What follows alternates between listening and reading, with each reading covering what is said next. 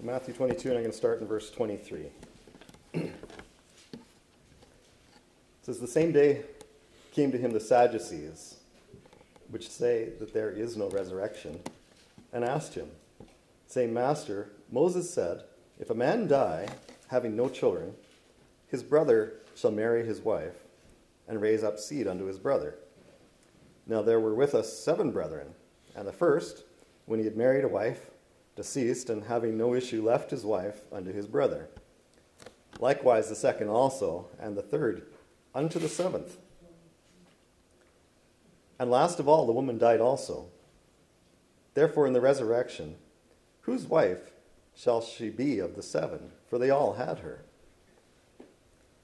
Jesus answered and said unto them, Ye do err, not knowing the Scriptures, nor the power of God. For in the resurrection they neither marry, nor are given in marriage, but are as the angels of God in heaven. But as touching the resurrection of the dead, have you not read that which was spoken unto you by God, saying, I am the God of Abraham, and the God of Isaac, and the God of Jacob? God is not the God of the dead, but of the living. And when the multitude heard this, they were astonished at his doctrine." And we'll pray before we continue. Lord, I just, again, want to commit this time to you. Lord, I just ask that you would just guide my thoughts as I speak this morning. And Lord, I ask that you would give each of us a heart to hear what you would have for us, that we would just be willing to change our thoughts to match what your word says. Lord, that we would draw closer to you through this time, and just that you would bless the reading and the preaching of your word this morning. I pray this in Jesus' name. Amen. So as we're reading through this section of Matthew, each paragraph basically starts by telling us who it is that he's talking to. And in this case, it says, "Then went the Pharisees and took counsel how they might entangle him in his talk." Prior to this, if you go back to even in the previous chapter, verse 45, it says, "When the chief priests and the Pharisees had heard his parables, they perceived that he spake of them." And so that's who he was talking to at that point. Speaking the previous parable was to the Pharisees and the priests and the chief priests. And then in this chapter 22, verse 15, it says, "Then went the Pharisees, took counsel how they might entangle him in his talk, and they sent out unto him their disciples with the Herodians." And so here we have the Pharisees' disciples, and the Herodians. There's different groups being sent to deal with Jesus, trying to trip him up. And in verse 35, in the next passage, when the Pharisees, verse 34 says, "When the Pharisees had heard that he put the Sadducees to silence, they were gathered together, and then one of them, which was a lawyer, asked him a question, tempting him." And so now the Pharisees, like, okay, we got this lawyer. He's good at double talk, and he's a good speaker, right? Maybe he can trip him up. And so it's this constant barrage of these educated people, these highly religious and influential people who are not happy with Jesus. And they're trying to find fault in something that he says. And they're coming up with every kind of idea and scenario to try to trip him up, to cause him to stumble in some way. And he's got an answer for absolutely everything they come at him with. And they don't know what to do. And it says, the end of what we read this morning, verse 33, "And when the multitude heard this, they were astonished at his doctrine." It's like these guys, okay, that's not the answer we thought we'd get. Because these guys thought they had something that he wouldn't be able to answer. I think it's interesting. You get the Sadducees here, and they've got this doctrine that they don't believe in the resurrection. And the Pharisees do believe in the resurrection from the dead. And I'm betting that the Sadducees have used this argument with the Pharisees, and none of the Pharisees have been able to give them an answer yet. And so they think they've got something solid that Jesus isn't going to be able to answer, and yet he still does answer them. I don't want to spend a lot of time on this, but just as we're looking at this, and some of you are fairly new to the Scripture and who all these different groups are that we're talking about, maybe I should just spend a moment and just kind of identify who these different people are. And I can't do a lot of depth into that because there's not a lot of depth to go digging into. The Bible is basically our biggest authority on identifying these different groups. When you go into history, there's actually very little written about who the Pharisees were. Apparently the Pharisees themselves didn't call themselves Pharisees. And so when you go looking through the Jewish writing, there's no group that identified themselves as Pharisees that wrote about what they believed. And so we have to basically go by what other people said about this particular group. But there's a little bit that we can see. So the Pharisees, basically just a religious sect of the Jews. They're noted for promoting the oral traditions as opposed to just the written word. That they believed these oral traditions were handed down from Moses and were considered to be the words of God. So they were the oral tradition was considered to be just as authoritative as the written scriptures.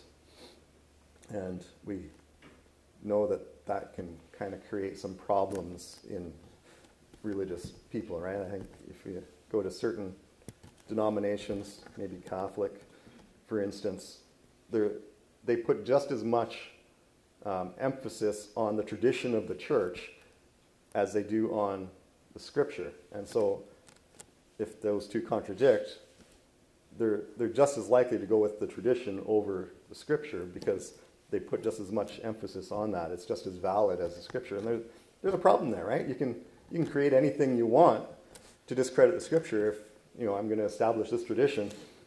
And oral traditions are like that. And so here's a problem that we have with the Pharisees. And really what we see is the Pharisees are this very influential religious, kind of a elite Jews who are getting this position of authority within we call it the church, but they didn't call it the church, but we'll call it that. But it's like they're the leaders and influencers within the church. And the issues that we see Jesus dealing with is that they're establishing these rules, and we've dealt with a couple of them, where they have bypassed the law with their traditions. And they uphold these traditions so high that they've forgotten God. They've forgotten the purpose behind all of it. And it's just a matter of they're trying to look spiritual, and yet their hearts are hard and cold towards God. The other aspects of the Pharisees is that they're a political group. They're using their religious influence to control and manipulate the people and their governing leaders to carry out their political agenda. And that's all really tied in with controlling Jews, right? Like that was controlling the people and controlling the identity of God's people. And then they're also, and all these things kind of tie together. It becomes a social movement where they're attempting to control the way that people lived within the Jewish society. And we see that, I don't think we've looked at it in Matthew, but there's where Jesus healed the blind man that was blind from his birth, and the Jews the Pharisees aren't happy about this, and what they do is they try to manipulate the family and threaten to kick the family out of the church.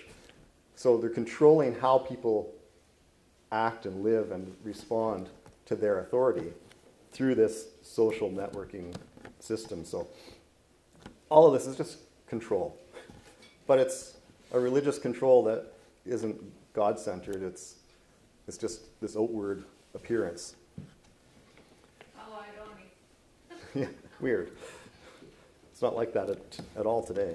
The Sadducees are, and here, I think this is probably our biggest difference that we're going to look at here this morning, was this thing of they didn't hold to the oral traditions, they held only to the written Word of God, which is a good thing.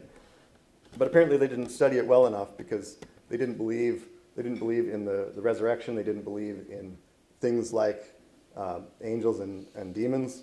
And so they've got some odd doctrinal issues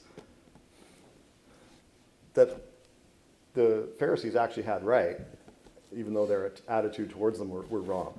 But it appears that the Sadducees are more political than they were religious leaders. There's a religious aspect to it where they have these certain things, but they're trying to be more influential politically than they were religiously. And then this other group that was mentioned was the Herodians. And we don't see a lot of that in Scripture, but apparently this is just a group who actually were promoting Herod as the ruler over Israel, over the Jews. And so Herod is the Roman king who had influence and leadership over them. And so they're trying to submit under the Roman authority. And that's in opposition to the other Jews would have preferred somebody from the line of David as their king, right? And so there's a whole bunch of political mess going on, and these groups would all be infighting all the time, except when it came to Jesus. It's like they found something to unite over in Jesus, because he opposed all of them. He just created problems for every one of these groups. And there were problems with every one of these groups that needed to be dealt with. So I don't know if that helped anybody understand who these different groups are, but there you have it in a nutshell. But again, so here we get to this point in verse 23, which is probably the biggest doctrinal issue is, here come the Sadducees, which say that there is no resurrection. And so this is something that the different groups would have argued about. And like I said, chances are these Pharisees have used this argument, the Sadducees have used this argument with the Pharisees and they probably couldn't answer this, which is why they're coming to Jesus thinking that this is the argument that's going to trip him up.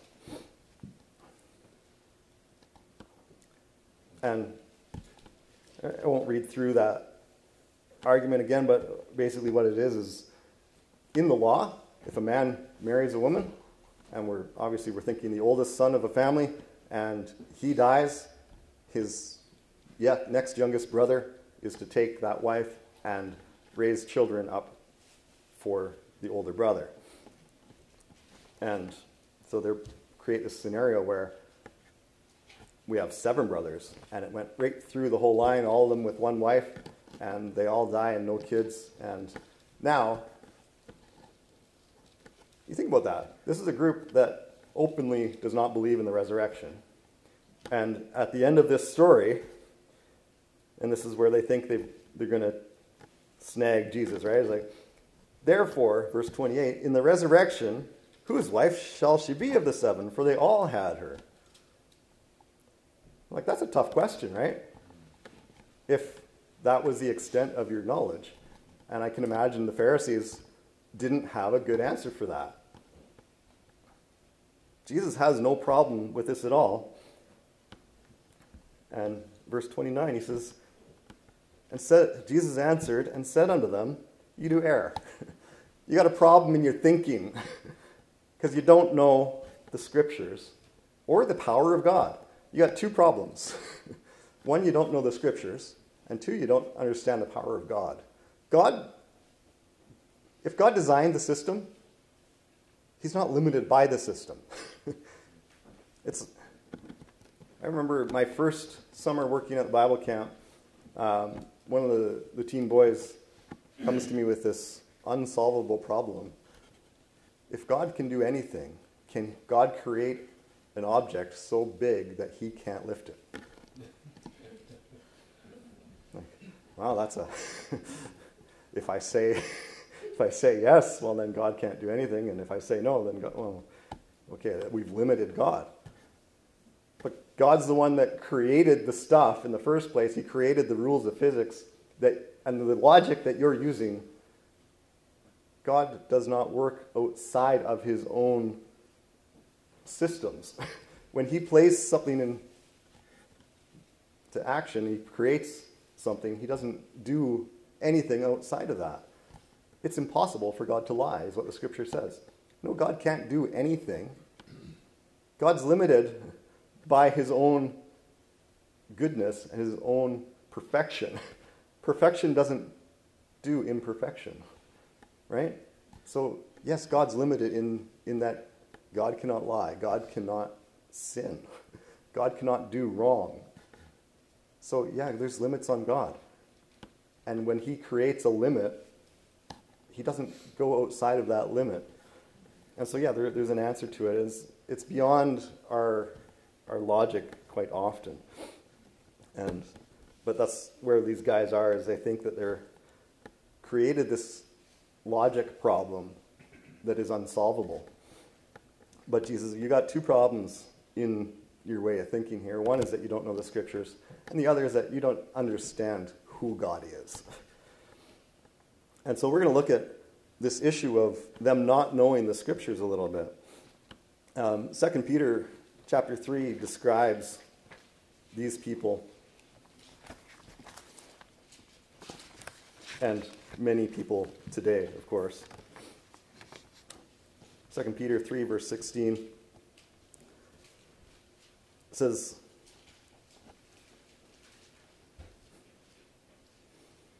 we'll get back up just to verse 15, I guess. "And account that the long-suffering of our Lord is salvation, even as our beloved brother Paul also, according to the wisdom given unto him, hath written unto you, as also in all his epistles, speaking in them of these things, in which are some things hard to be understood, which they that are unlearned and unstable wrest, as they do also the other scriptures, unto their own destruction."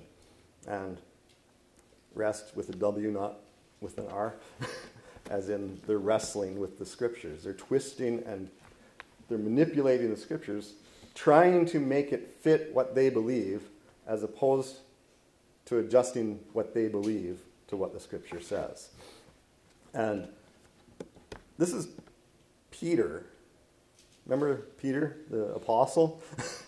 The guy that Jesus spent so much time with, and who was the foundation of the church in the beginning. That Peter that has that direct, he was, here's a writer of scripture himself, and he's describing what Paul writes, that in all his epistles, speaking in them of these things, in which are some things hard to be understood. We're acknowledging that when we read the Bible, there's some things in here that are hard to understand. And so we can look back to the Old Testament law and see this instance where these, I'll get it wrong every time I say it, the Sadducees come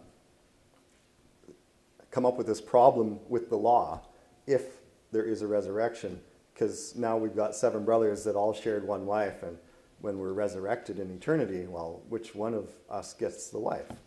And these things they're hard to understand. There's many things in Paul's writings. We're into some discussions in our Bible study and going over some issues that is like, there's some things in here that are hard to understand, and we need to dig and sort through these things. But we need to be careful not to become what Peter is saying here, and becoming those people who are wrestling with the scriptures, twisting them to fit what we think it ought to say, rather than adjusting what I think to what it actually says. And so we need to really be diligent to make sure that we're understanding what it says and not trying to make it say what we think it ought to. And this is a problem with all of us.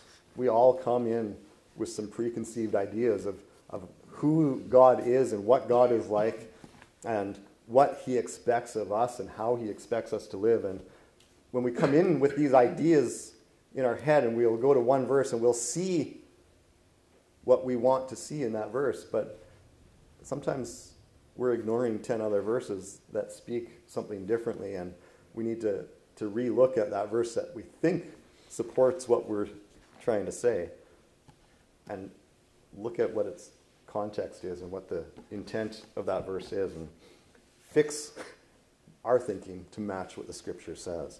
We need to do a little bit more studying and a little less wrestling with the Scriptures, trying to twist them into submission into what we think they ought to say. And so we get to this spot in Matthew 22 where this unsolvable problem ends up to Jesus, no problem at all. But we see a couple things in here. It's verse 31 and 32 says, "But as touching the resurrection of the dead," here's the real issue, right? It says, "Have you not read that which was spoken unto you by God?" You think about that sentence for half a second. Haven't you read what was spoken to you by God? That's the words in this book. You're reading what was spoken to you by God. This is God's word. This is what God spoke to us.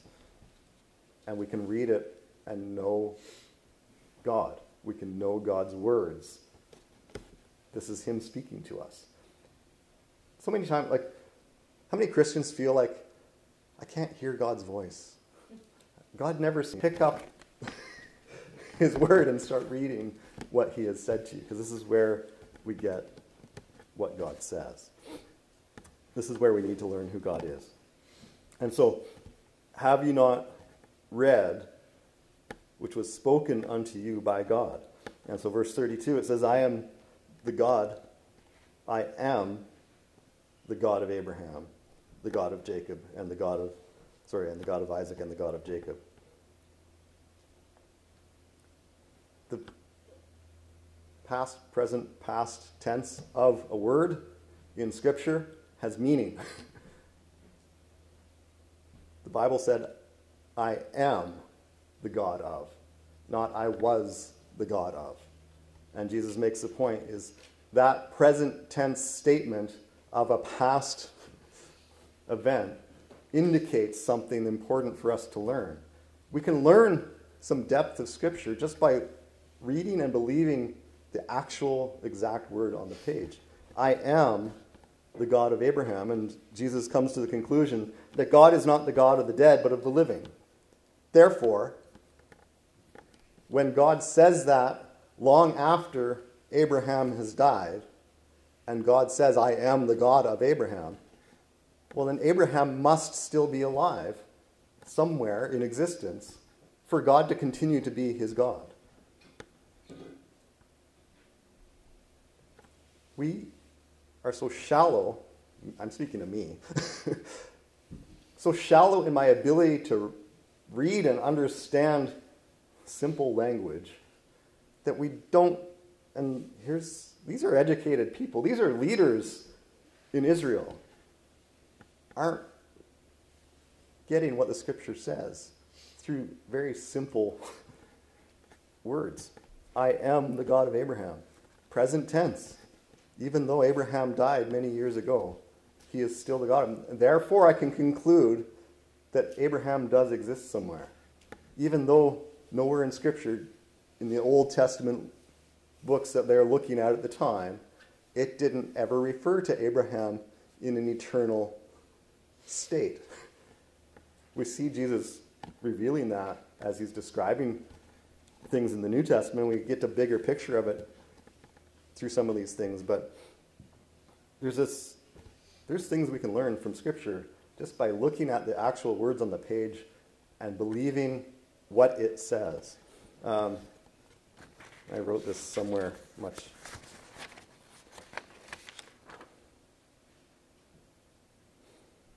I think I wrote it. There's a. Oh, it is. It's right there. What they call the golden rule of biblical interpretation.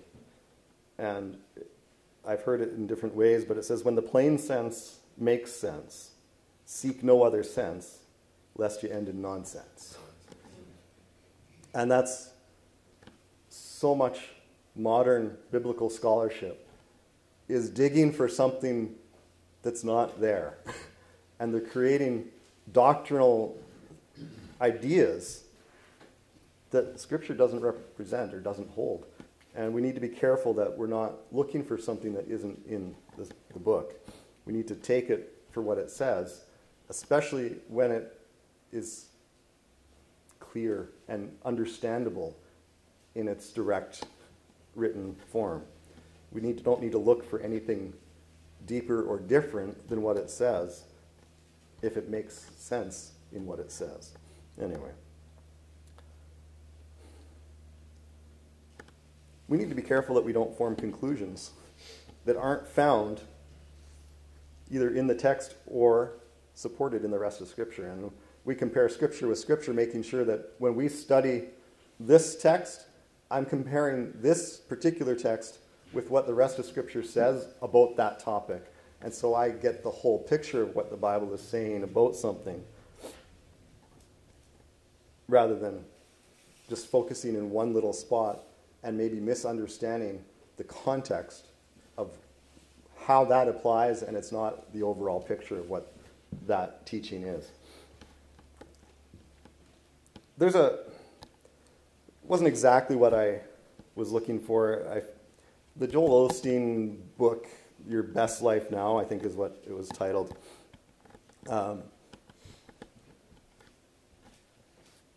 It gets its idea, and in some form or another form, I think a lot of Christians get that concept in their head, that we can live our best life now, that in some way this life is where God is what God has for us, and that we can experience fullness in this life. And really, that's not what the Scripture is teaching.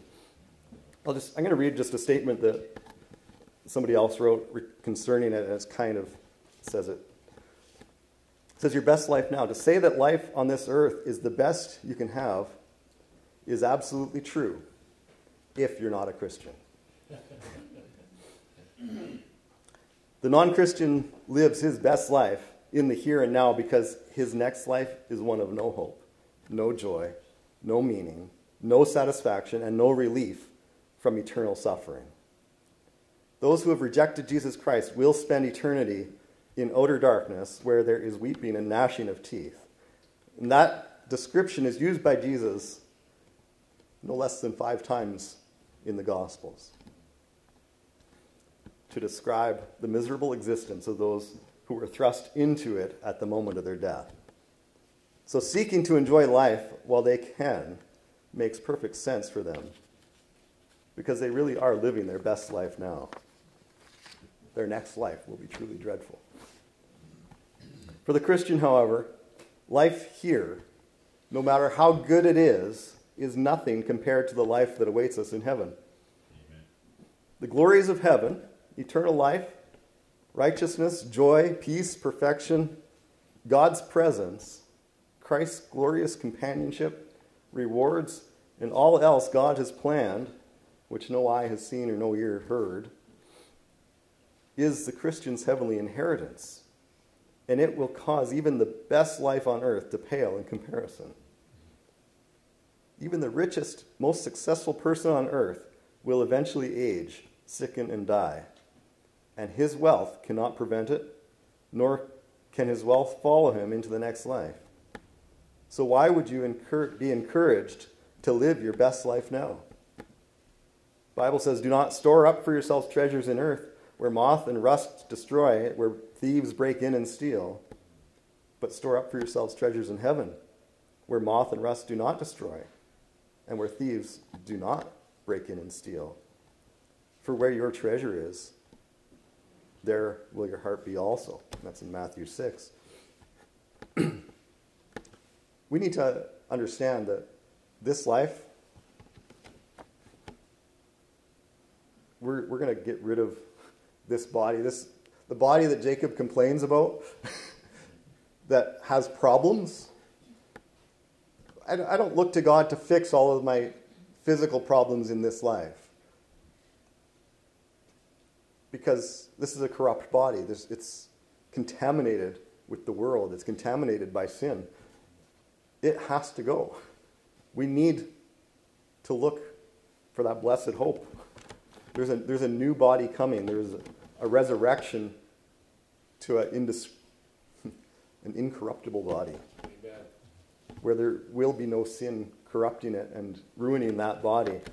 And so that's what our hope is looking forward to the next life, not trying to get perfection in this one. Because we look around and I don't know if you've looked around much, but there's not a lot of perfection going on around here.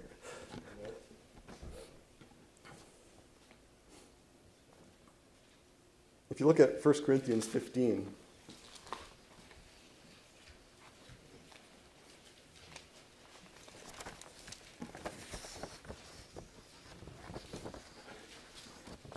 and if you're turning there, turn also to 1 Peter chapter 1.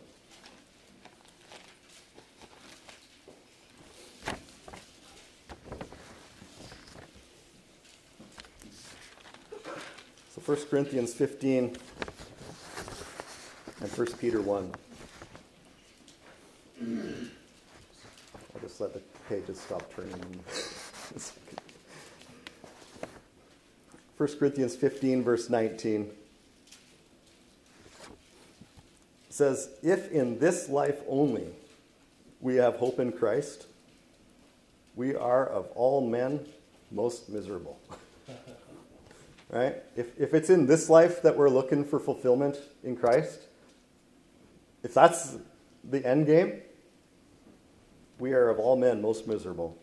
Amen. But look what 1 Peter chapter 1 says, starting in verse 3. It says, "Blessed be the God and Father of our Lord Jesus Christ, which according to his abundant mercy hath begotten us again unto a lively hope by the resurrection of Jesus Christ from the dead, to an inheritance incorruptible and undefiled, and that fadeth not away, reserved in heaven for you, who are kept by the power of God through faith unto salvation, ready to be revealed in the last time, wherein ye greatly rejoice, though now for a season, if need be, ye are in heaviness through manifold temptations, that the trial of your faith, being much more precious than of gold that perisheth, though it be tried with fire, might be found unto praise and honor and glory at the appearing of Jesus Christ, whom having not seen ye love, in whom, though now ye see him not, yet believing, ye rejoice with joy unspeakable and full of glory, receiving the end of your faith, even the salvation of your souls." There's what we're looking forward to. That's where our hope lies. It's not in God fixing our problems here and now. He, even in this passage where he's pointing us to a future, an inheritance in heaven, he says, the trial of your faith being much more precious. And like we're going to have, verse 6, "Though now for a season, if need be, you're in heaviness through manifold temptations." And the trial of your faith, we're going to have problems in this life. As a believer in Christ, you're promised that will be the result, is that we're going to have problems because of being a believer in Christ. But we have a hope beyond this life. We know we can't overcome in this life. We're not going to overcome the flesh and achieve perfection here. But that's waiting for us. We are going to overcome it through Christ. And he's going to give us a new body and a new home, a new reality beyond this life, a perfection. And we can look, blessed be the God and Father, which according to his abundant mercy hath begotten us again unto a lively hope. We have a lively hope. Because there's a life out there that's beyond anything that you can imagine here on this earth.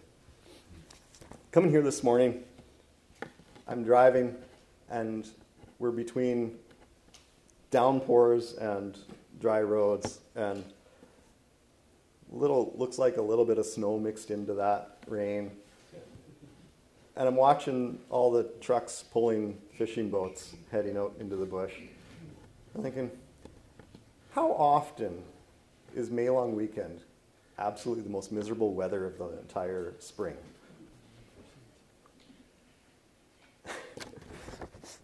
If this and the joys of this world is your hope,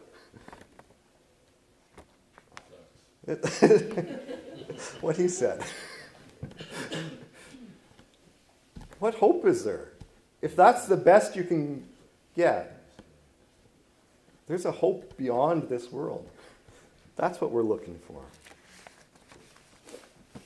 The problem with the Sadducees, they didn't understand Scripture, but they don't understand who God is.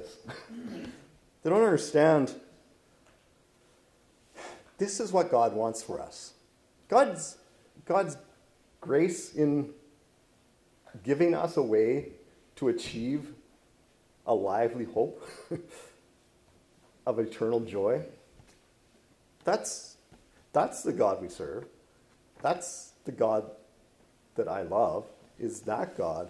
Not this incapable God of resolving these philosophical problems. That's not my God. That's not the God of the Bible.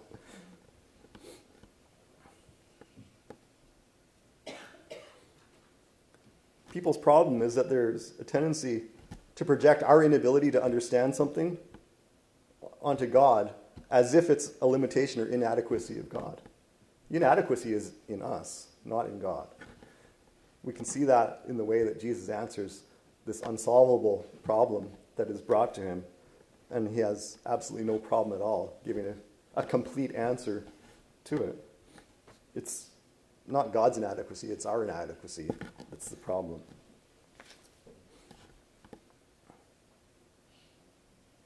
We need to realize that when we don't understand something, that we think that there's a problem with God or there's a problem with Scripture.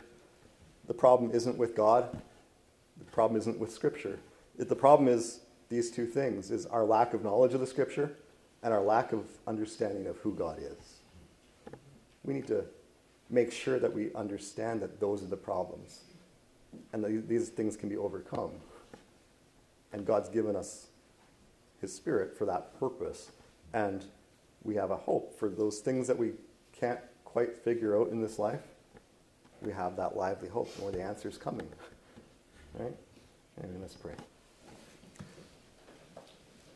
Lord, we're glad that we have a hope beyond this world today, Lord. A hope beyond trying to live our best life now.